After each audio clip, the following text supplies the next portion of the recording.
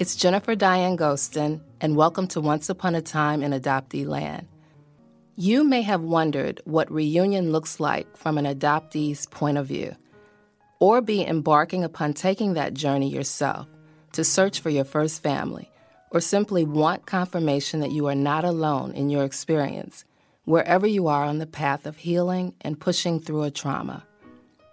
Wouldn't it be empowering to have many of your burning questions answered here?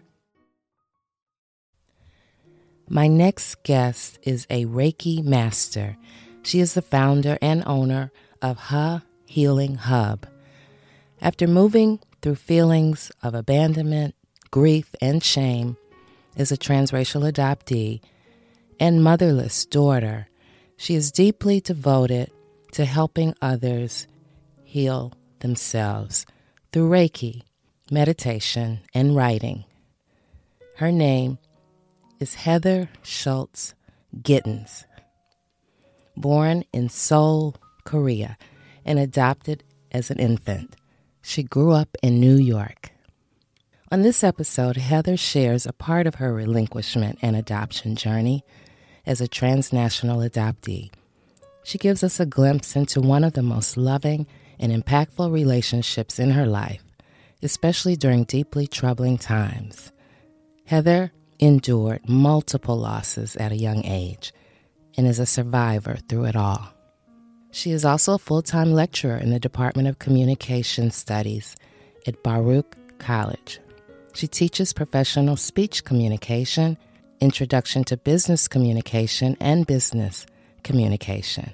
Her development skills, including interviewing and networking, and self-care and self-loss tools, including positive affirmations and mindfulness. She received a Bachelor of Arts in Journalism and Master of Public Administration from Baruch College. Allow me to introduce you to someone who was a writer in the Adoptee Voices writing group created by Sarah Easterly, Cohort 9, in the Hone Your Craft track, where I met her. It is a privilege for Heather to read one of her pieces for us today, written during her time in the group. Its title is Declaration to Self. She speaks with intentionality and uses the gift of pause to convey exactly what she thinks and feels about the subject at hand.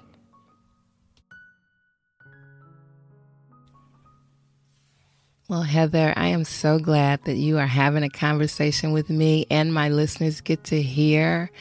And you are just a phenomenal person. You're doing a lot of things to make your journey as an adoptee, as a South Korean transnational adoptee, beneficial for you and your family. Thank you for being here. How are you doing? I'm doing very well. Thank you so much, Jennifer, for inviting me to be on your podcast.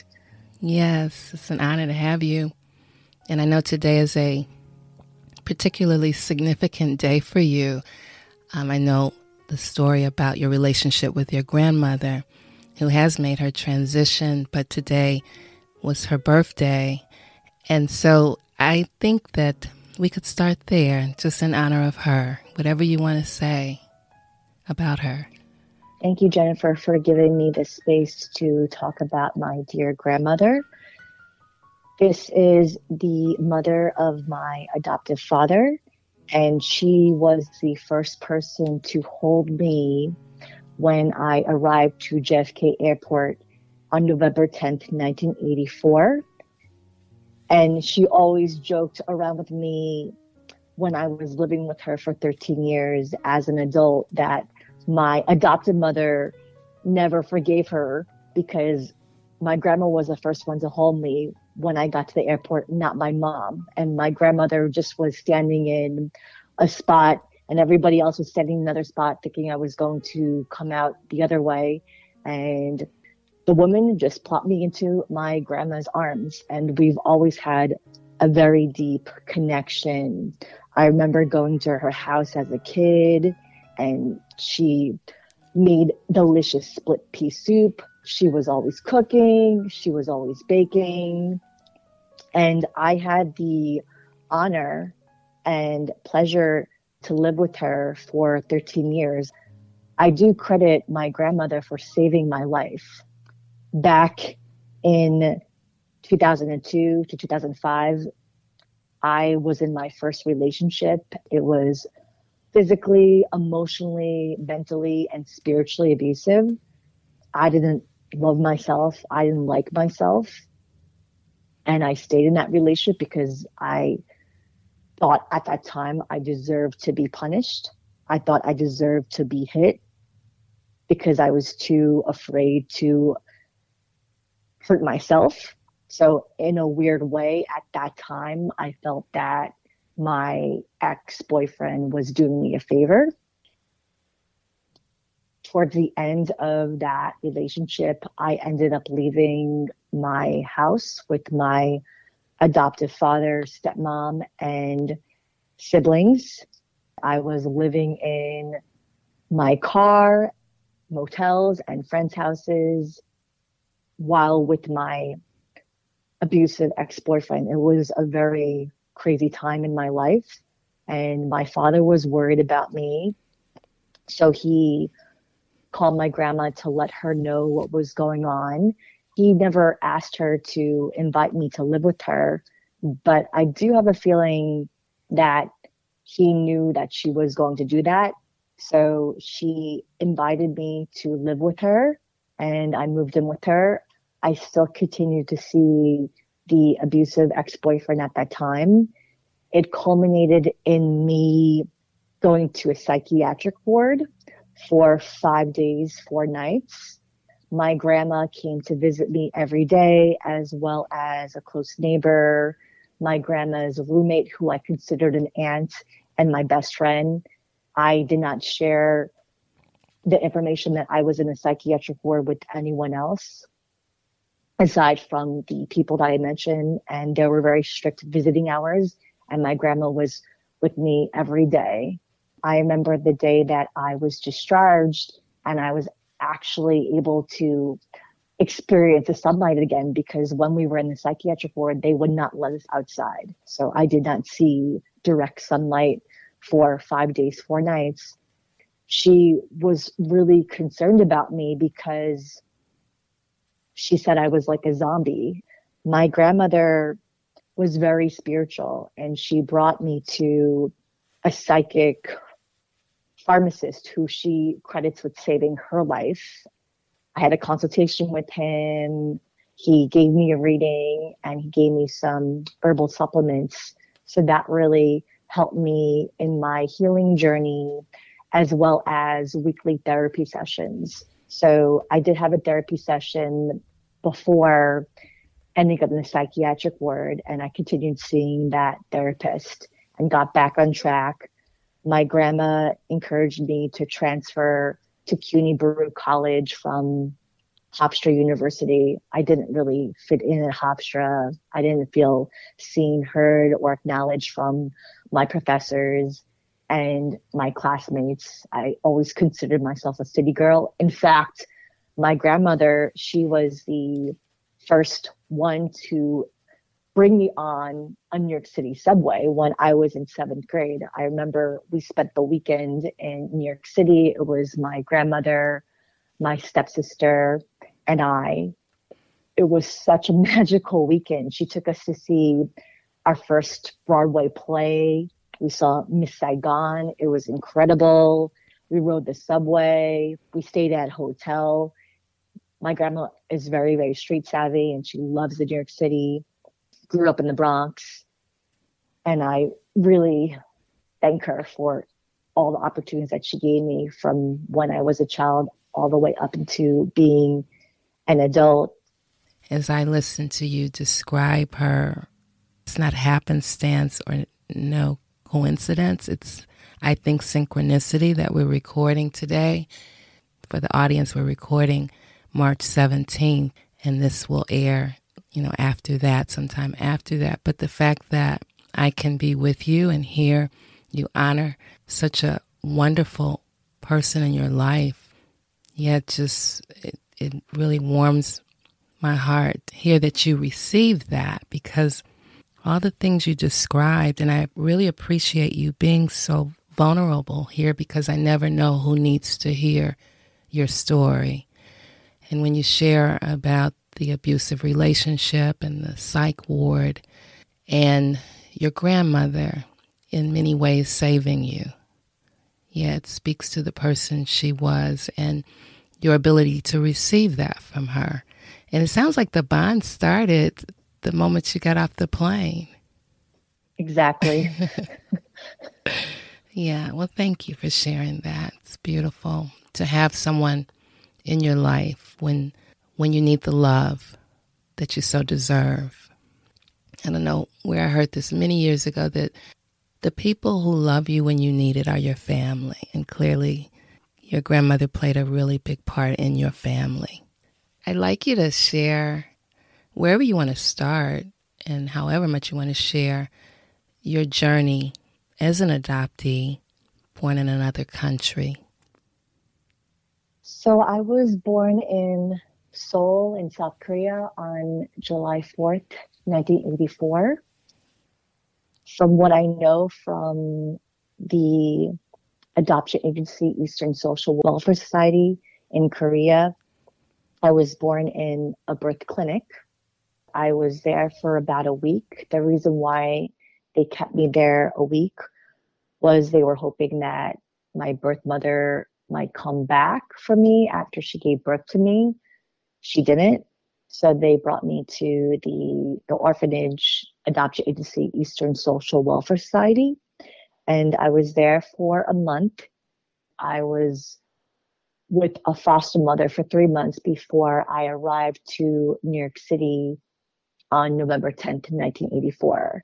I was adopted by a couple where my adopted mother, due to having multiple sclerosis and endometriosis, was not able to conceive naturally.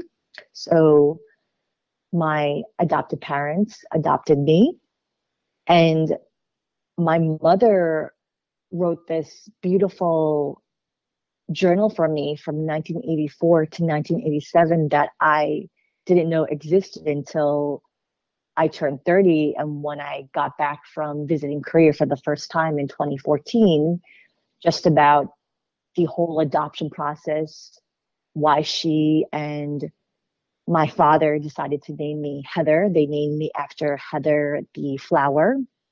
She talked about my temper tantrums in the journal. She talked about how she didn't want me to forget that she and my father honored where I came from, Korea, and they didn't want me to forget my Korean heritage.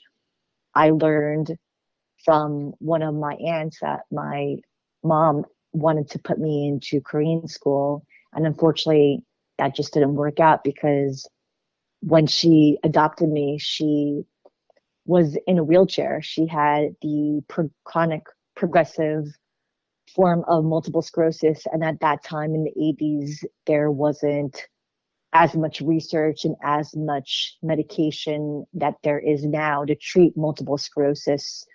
So she wanted me so badly that she did not disclose to the adoption agency that she had multiple sclerosis, and she borrowed her cousin's cast and put it on her leg and made it seem that was the reason that she was in a wheelchair, to deflect from her having this debilitating disease, multiple sclerosis.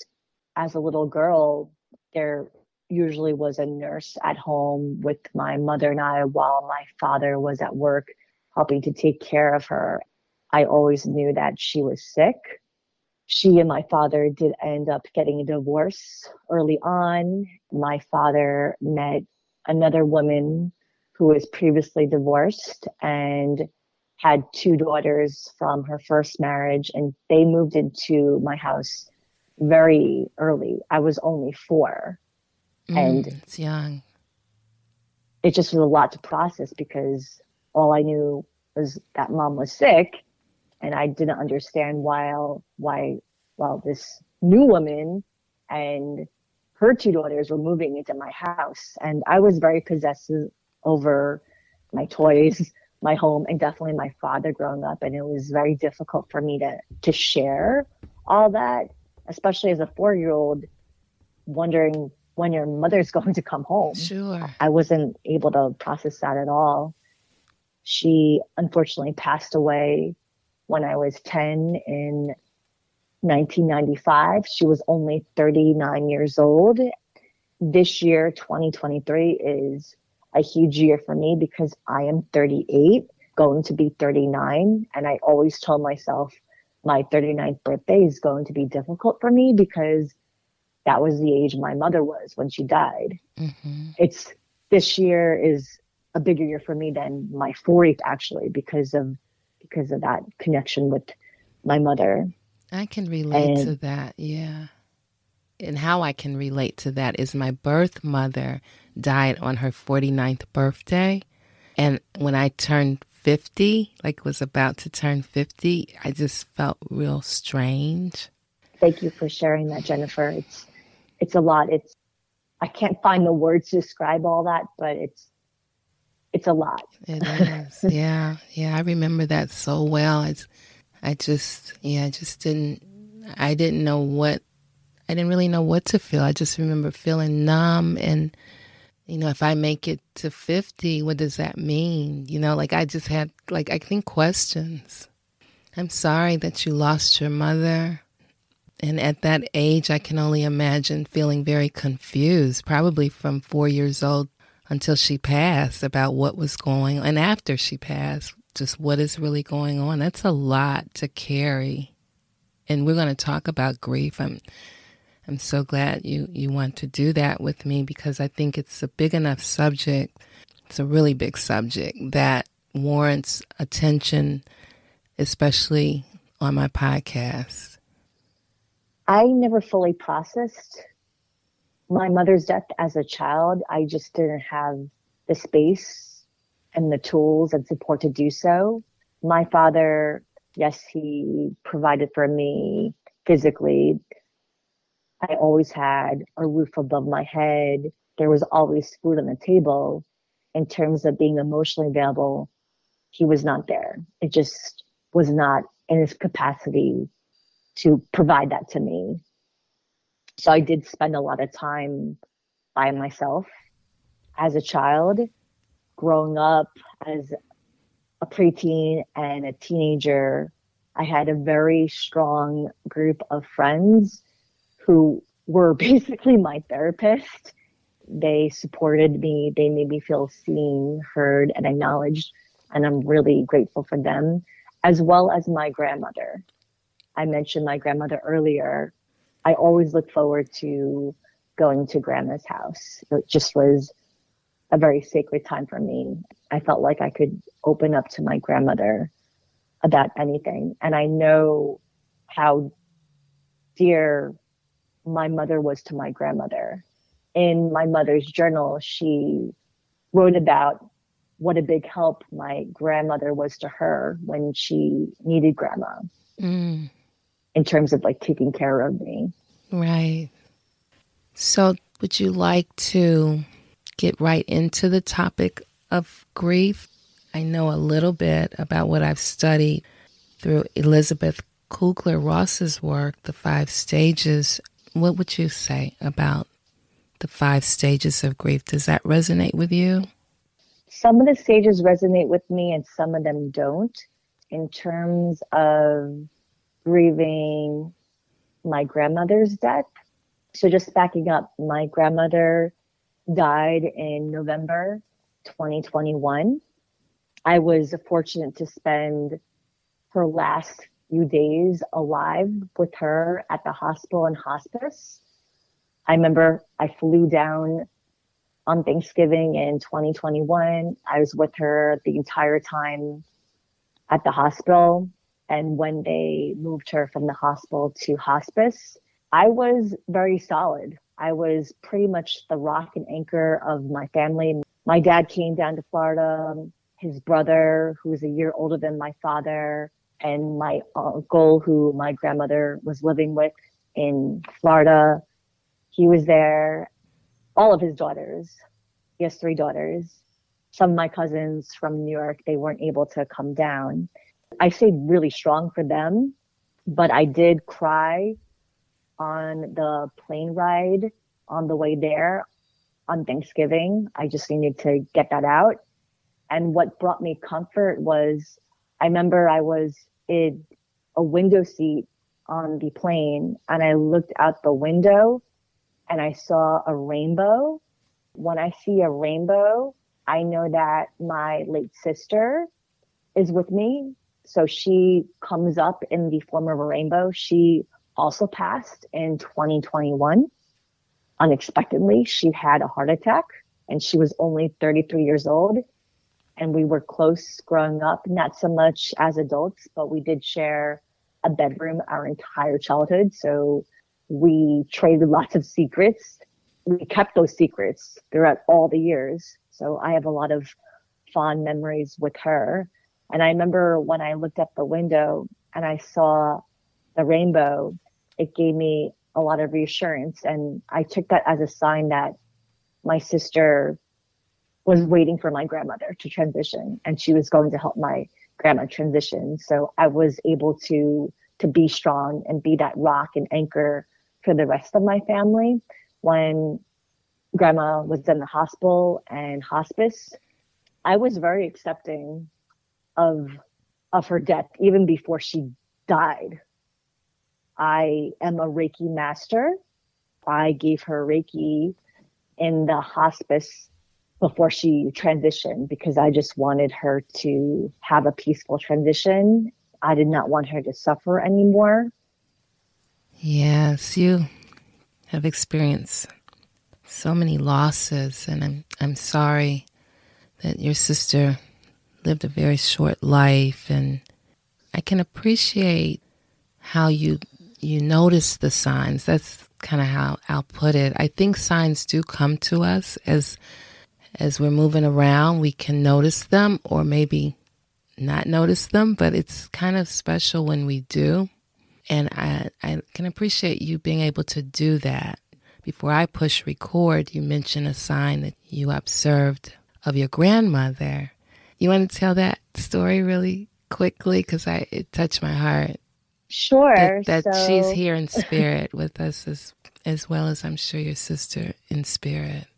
I'm very open to signs from the universe and I'm very spiritual. I was brought up Catholic. That is not a religion that I identify with at this time. So earlier today, I saw a food truck that said Abuela's Empanadas. So my grandmother was of Chilean descent. When I lived with her, she made baked empanadas all the time, Chilean style. And what I mean by Chilean style, Chilean empanadas include beef, olives, and eggs and raisins. And that's how grandma made her empanadas. So when I saw the food truck, Abuela's Empanadas, I smiled and was really happy and took it as a sign that grandma is making her presence known. And I bought 2 beef empanadas. The empanadas there are not baked, but they're fried, and I bought them. They sound good. Yes, they were delicious. I'm going to be on the lookout for those. And I know when I find it, I'm going to think of your grandma. Yes.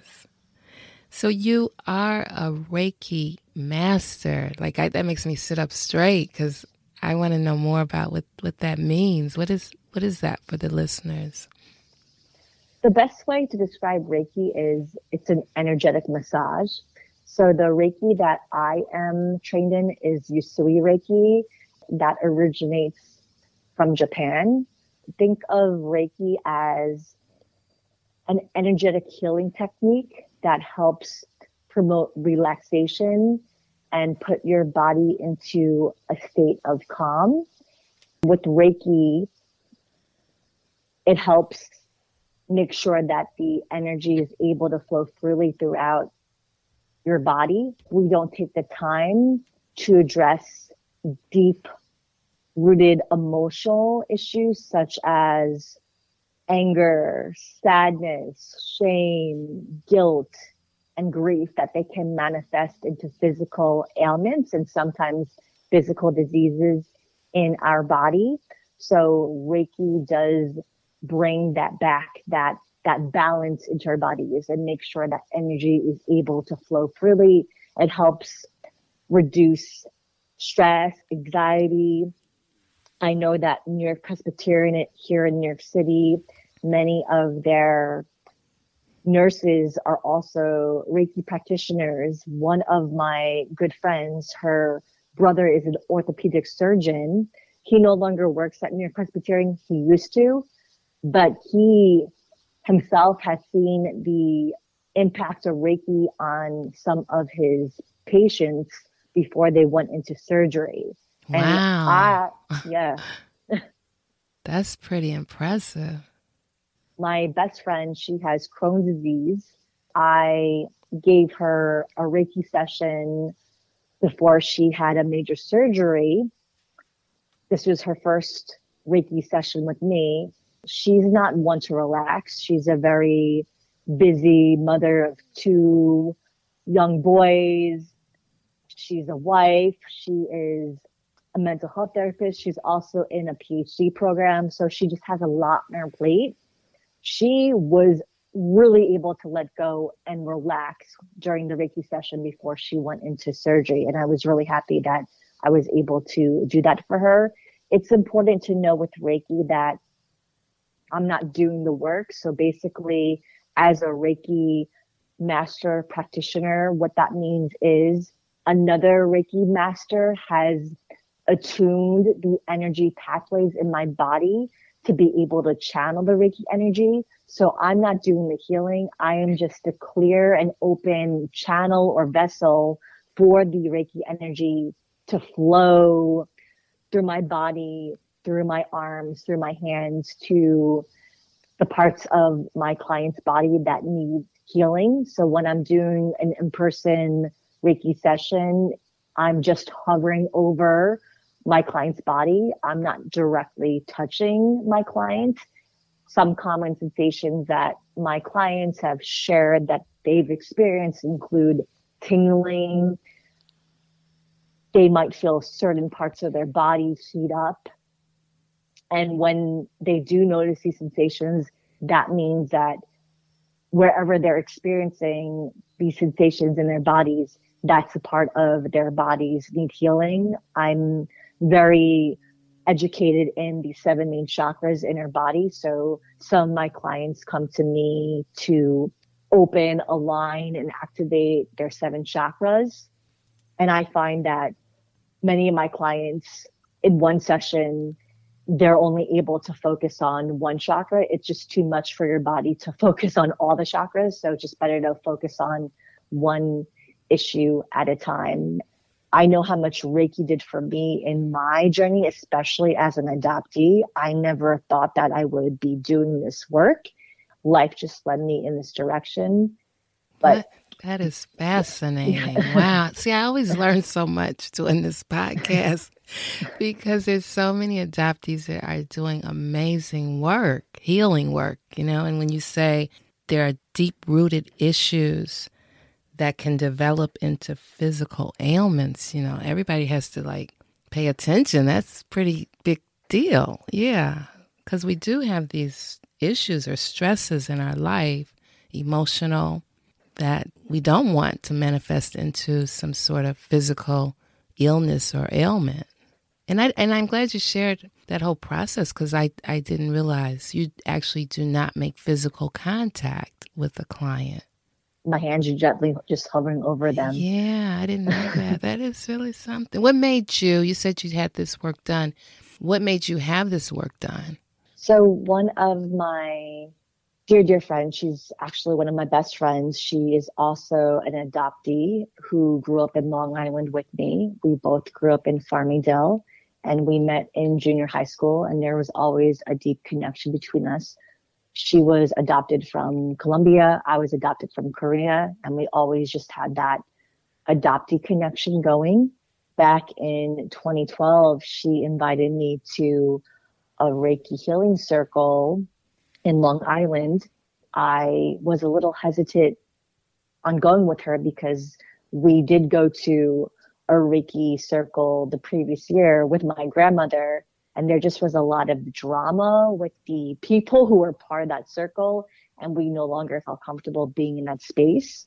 So I was a little hesitant, but I'm really glad that she encouraged me to go because this Reiki master, practitioner, and teacher, she's Chinese American.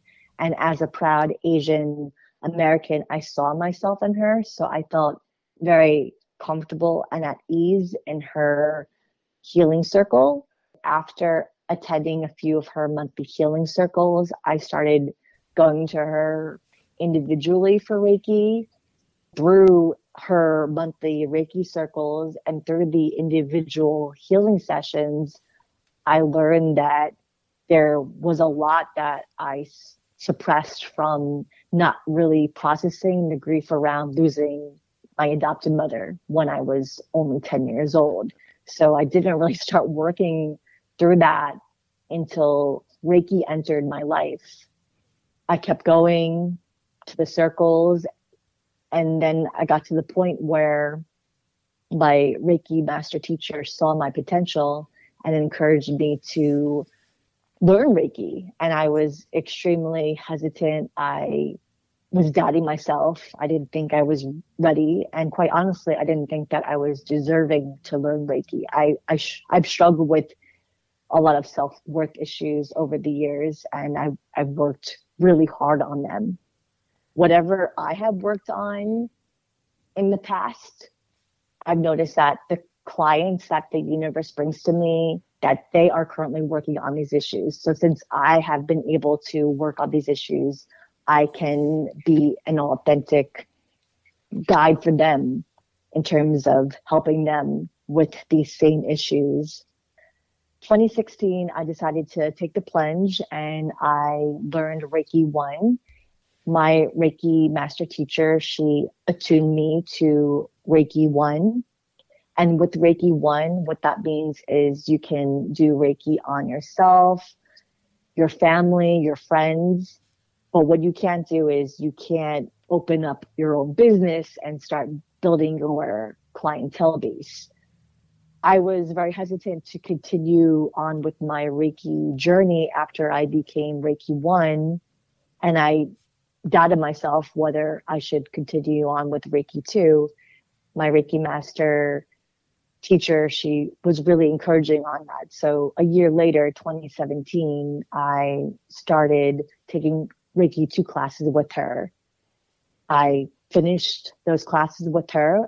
After Reiki 2, I thought that was it. The next level after Reiki 2 is Reiki master level. Reiki 2, you can start opening up a business and building your clientele and giving Reiki to your clients. And then at the Reiki master level, you can teach Reiki to people. I'm very grateful for my husband because he was the one who encouraged me to continue on with my journey and take Reiki master classes. So I did with my same teacher.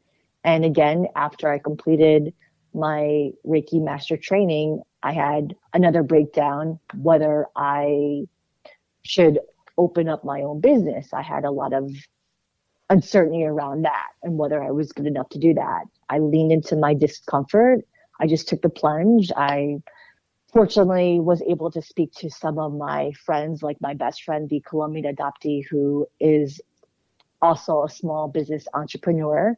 She is also a Reiki master like myself and a feng shui master. And she shared business tips with me. And I spoke with some of my other friends who are small business entrepreneurs as well. And I created my Reiki company here in New York State as an LLC. The name of my Reiki company is Ha Healing Hub. Ha is my Korean last name. And the reason why I included Ha in my Reiki company name is to pay respect to where I came from, and because Reiki helped me heal wounds from my adoption, particularly abandonment, and also helped me heal the wounded 10-year-old who is still grieving from the loss of her adopted mother. So I'm paying respect to where I came from with Ta Healing Hub. I love the name of your business, and I'll be sure and put all of that in the show notes. And congratulations. Like, I'm just in awe of all that you have done. You like move through the fear, move through the feeling any like unworthiness and all of that kind of stuff. And to do that kind of work, the healing work, I just imagine it being such a huge benefit to you and so many others. Definitely. I'm really grateful for all the helpful people that got me to this place. My best friend, my grandmother, my husband, my tribe of other holistic healing practitioners, my Reiki master teacher, have all guided me here. So now I can be of service to others on similar journeys or on different journeys. Even as a Reiki master practitioner, my journey still continues. I'm still having breakdowns and I'm still having breakthroughs. So that internal work is crucial. Yeah, we need to continue doing that. For sure. Would you say that because of your journey with Reiki, that led you into exploring more deeply the subject of grief? Because I know earlier you said some of the 5 stages resonate with you. So it sounds like you have done maybe a much deeper dive than I have. Would you say Reiki led you to do that? I started looking into the 5 stages of grief more so after my grandmother passed. And I don't really identify with any of them in terms of losing my grandmother, except for the last phase, acceptance. As I mentioned earlier, I accepted her death even before she actually transitioned, and I helped prepare her for that. In terms of losing my adopted mother, some stages resonate more with me. I was never in denial of her death, but I was angry. I was certainly angry as a child, and I did not take the time to process that anger until my 20s. Never really felt I was in the bargaining stage. So pretty much the ones that resonate with me are anger, depression, and acceptance. Yeah. Particularly for losing my mother, and for my grandmother, acceptance, but acceptance before she actually passed. Mm-hmm. Well, what would you like to say about what you've learned about grief and how you see it? Grief is extremely complex. We respond to losses in different ways. What I learned with losing my grandmother is, again, my family and I, we're all different. We need to heal in different ways. So what works for me might not work for them. And I did not quite understand that right away when my grandmother died. And then I realized, taking a step back, that this is what they needed and this is what I needed. And just because what I needed was different than what they needed didn't make what they needed bad. It wasn't wrong. We're just different. Right. We're on different journeys. And there's no one right way to process grief and respond to loss. And that was my biggest takeaway, because I was having a difficult time accepting how some of my family were responding to the loss of my grandmother. Mm-hmm. And I was upset that some relatives did not come to Florida in Grandma's last few days. And even though she was not fully conscious, she was not awake, she was still alive. And all the nurses and doctors, they told my family and I, who were there, that the hearing is the last to go. So, like, Grandma could still hear everything that we were saying. So, but again, I know that I'm different, and perhaps other relatives who were not able to make that trip, perhaps they were not in the capacity to handle that. I was and I am. That's just who I am. And I knew right away that I had to be with my grandmother. I missed Thanksgiving with my husband, my father-in-law, and my cousin, and they completely understood I needed to be with grandma. Yeah. There's no doubt about that. And I made the right decision for me. Yeah, we have to make the decision that works best for us. And I'm glad you shared that grief is it's something that is very individual. It's very personal too. There's some days where I'll just be reminded of grandmother and I'll cry. I'll lean into that cry and I'll cry. And then there are other days where I may not be thinking about her as much. So it is her birthday today. So I'm thinking of her a lot today. But I've noticed as time goes by that I am thinking of her less than I did when she just transitioned. And that doesn't mean I don't love her or miss her. Of course I do. I just know that she's busy wherever she is right now. I know that the people that listen to your podcast, we all have very different spiritual beliefs. For me, I do believe in reincarnation. I do believe in past lives. I do believe that my grandmother and that we do have a past lives connection. I do believe that grandma has not reincarnated. Whatever spiritual realm she is in, she's busy. She's doing her thing. And I'm okay with that. Right.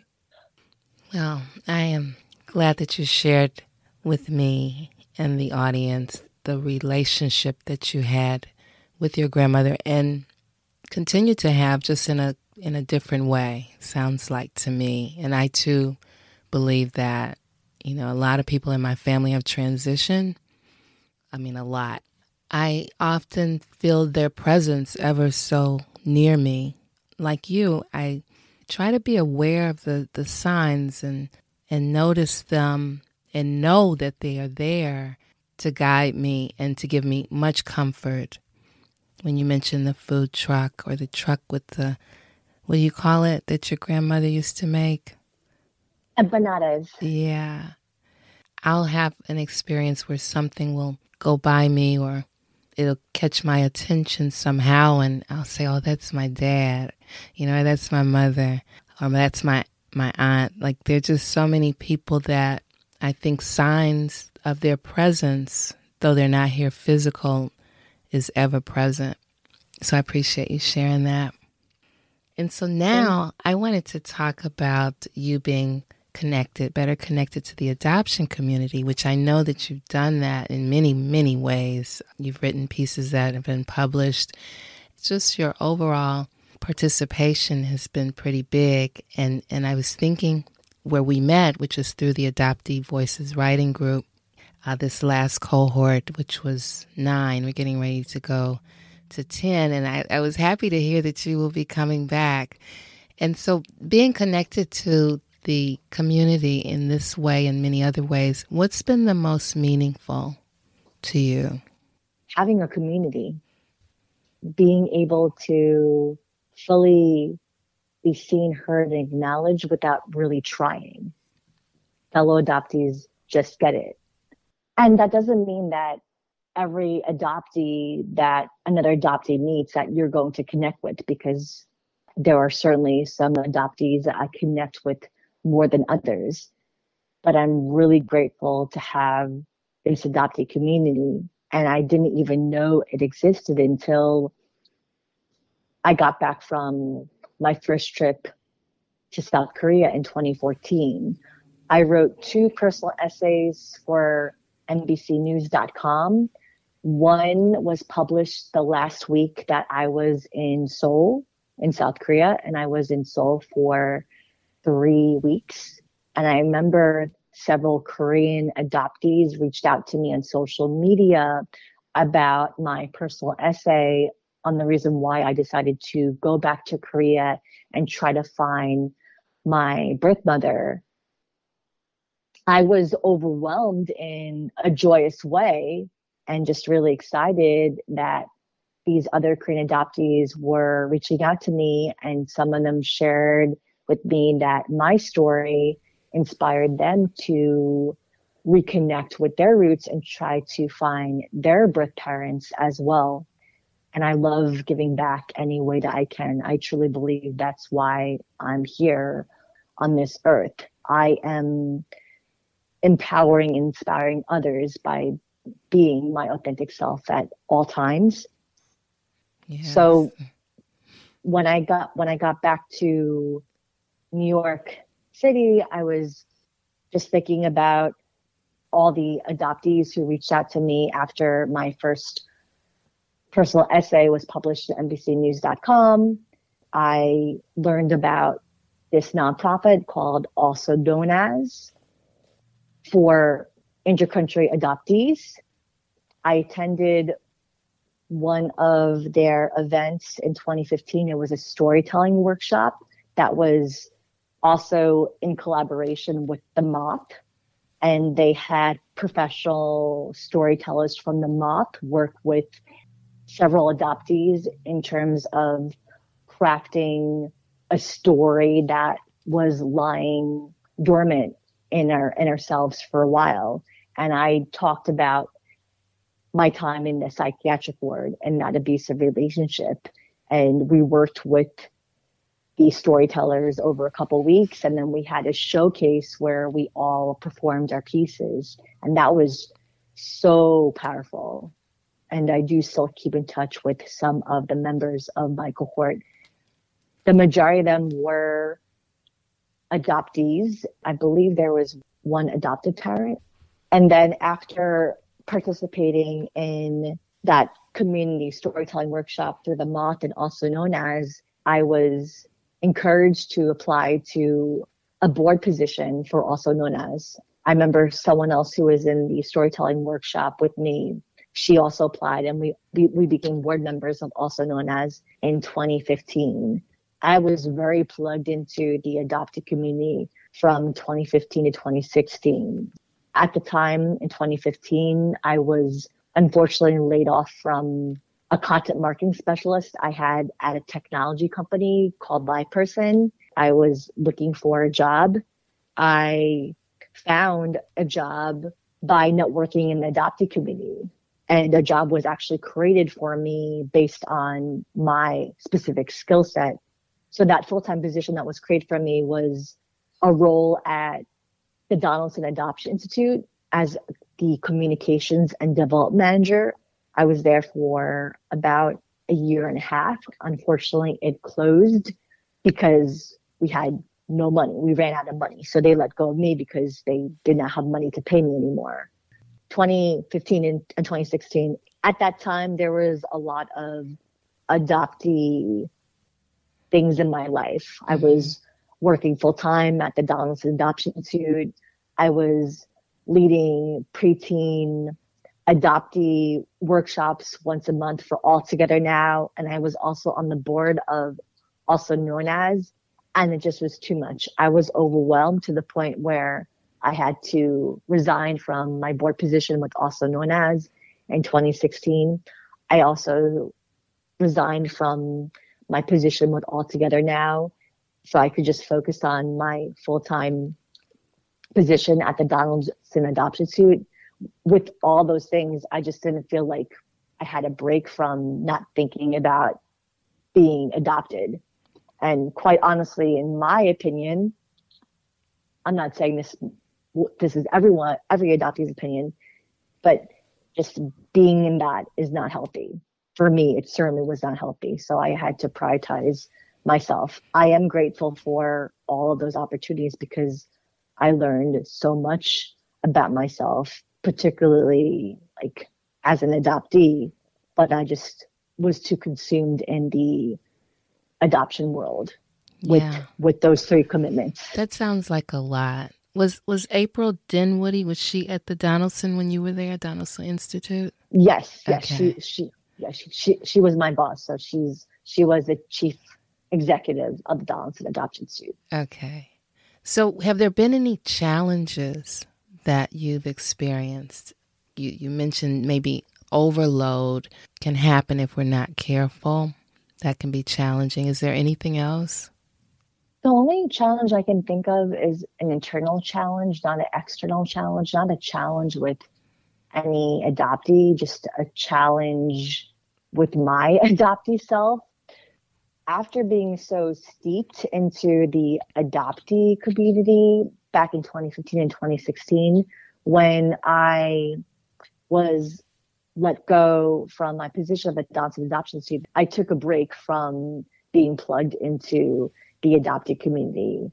I didn't attend as many adoptee events as I had when I was part of the Donaldson Adoption Institute, altogether now also known as. What I did was I did continue leading workshops, writing workshops for also known as. That was my way of giving back to the community and still being a little part of it. But I really did take a step back. It just was too much for me in 2015 and 2016. And I wanted to turn my attention to other things.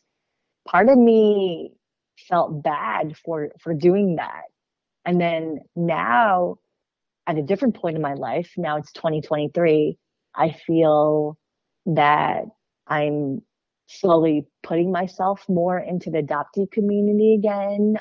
I'm a bit more open to meeting other adoptees than I was when I was let go from the Donald Adoption Institute, doing my writing workshops for also known as for adoptees. The challenge was like, I felt bad. In a weird way, I felt like I was being a bad adoptee because I need to take a step back from the adoptee network. And then in hindsight, I was not being a bad Right, adoptee you were at all. exercising self-care. Yeah, I'm I glad was you shared exercising that. self-care. Yeah. I needed a break.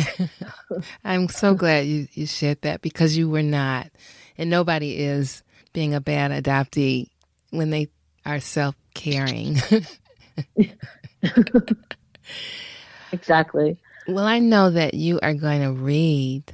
Well, first of all, I know that you wrote a piece that you told me about in Adoptee Voices, the cohort 9, that will likely be published in the future.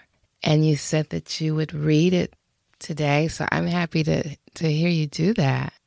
Thank you for giving me this opportunity. So this is a piece I wrote during the last week of cohort 9 of the Adoptee Voices Hone Your Craft writing group. And the prompt was to write a birth announcement or some other type of notification for after we came out of the fog. So the way that I approached this piece was to write a letter to my Korean self. So my Korean name is Hami Young. So I start the letter with Dear Hami Young.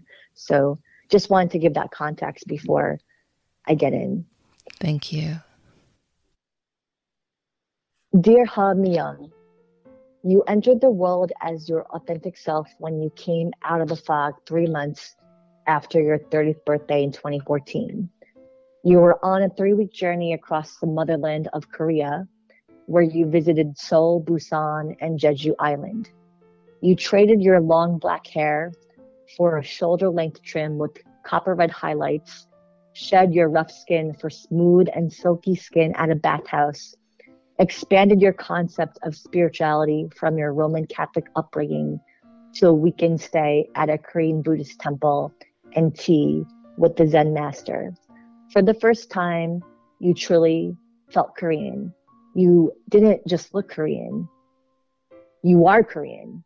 No one can deny that anymore. Not even your stepmother.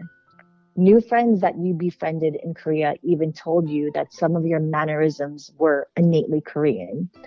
This filled you with golden beams of joy and pride. You are no longer just Heather Schultz. You are Heather Schultz and Ha Mi Young. It is possible to merge your Korean and American halves. While your trip to Korea, specifically a visit with Eastern Social Welfare Society, prompted more unanswered questions about your story from the time of your birth to arriving to JFK to your adoptive family on November 10th, 1984, you gained a deeper sense of your identity. and belonging to your Korean ancestry. You started to unravel how adoption affects relationships with yourself, family, and friends. You also started to acknowledge how deep-seated emotions of abandonment and shame have stifled you. You are in a safe place to start processing these complex emotions, work through them, and eventually release them. Continue on this journey. I'm so proud of you. You're courageous, beautiful, and powerful, just the way you are right now. Love, Heather.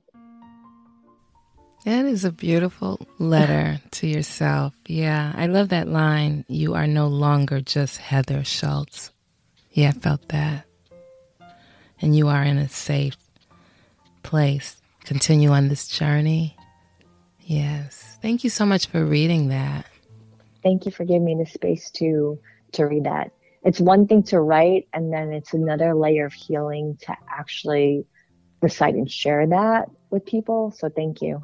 It is for you and for the listener. I do believe that. I think that speaks to the success of Adoptee Voices and many other writing groups where it's profound. Like it's so special what happens when you get to write and then read aloud, be heard, and then the listener, as you know, those 6 weeks, it's like, what? You know, you're just like in this space with other adoptees. Yeah, something very magical. It happens when we're all together like that, doing that kind of work.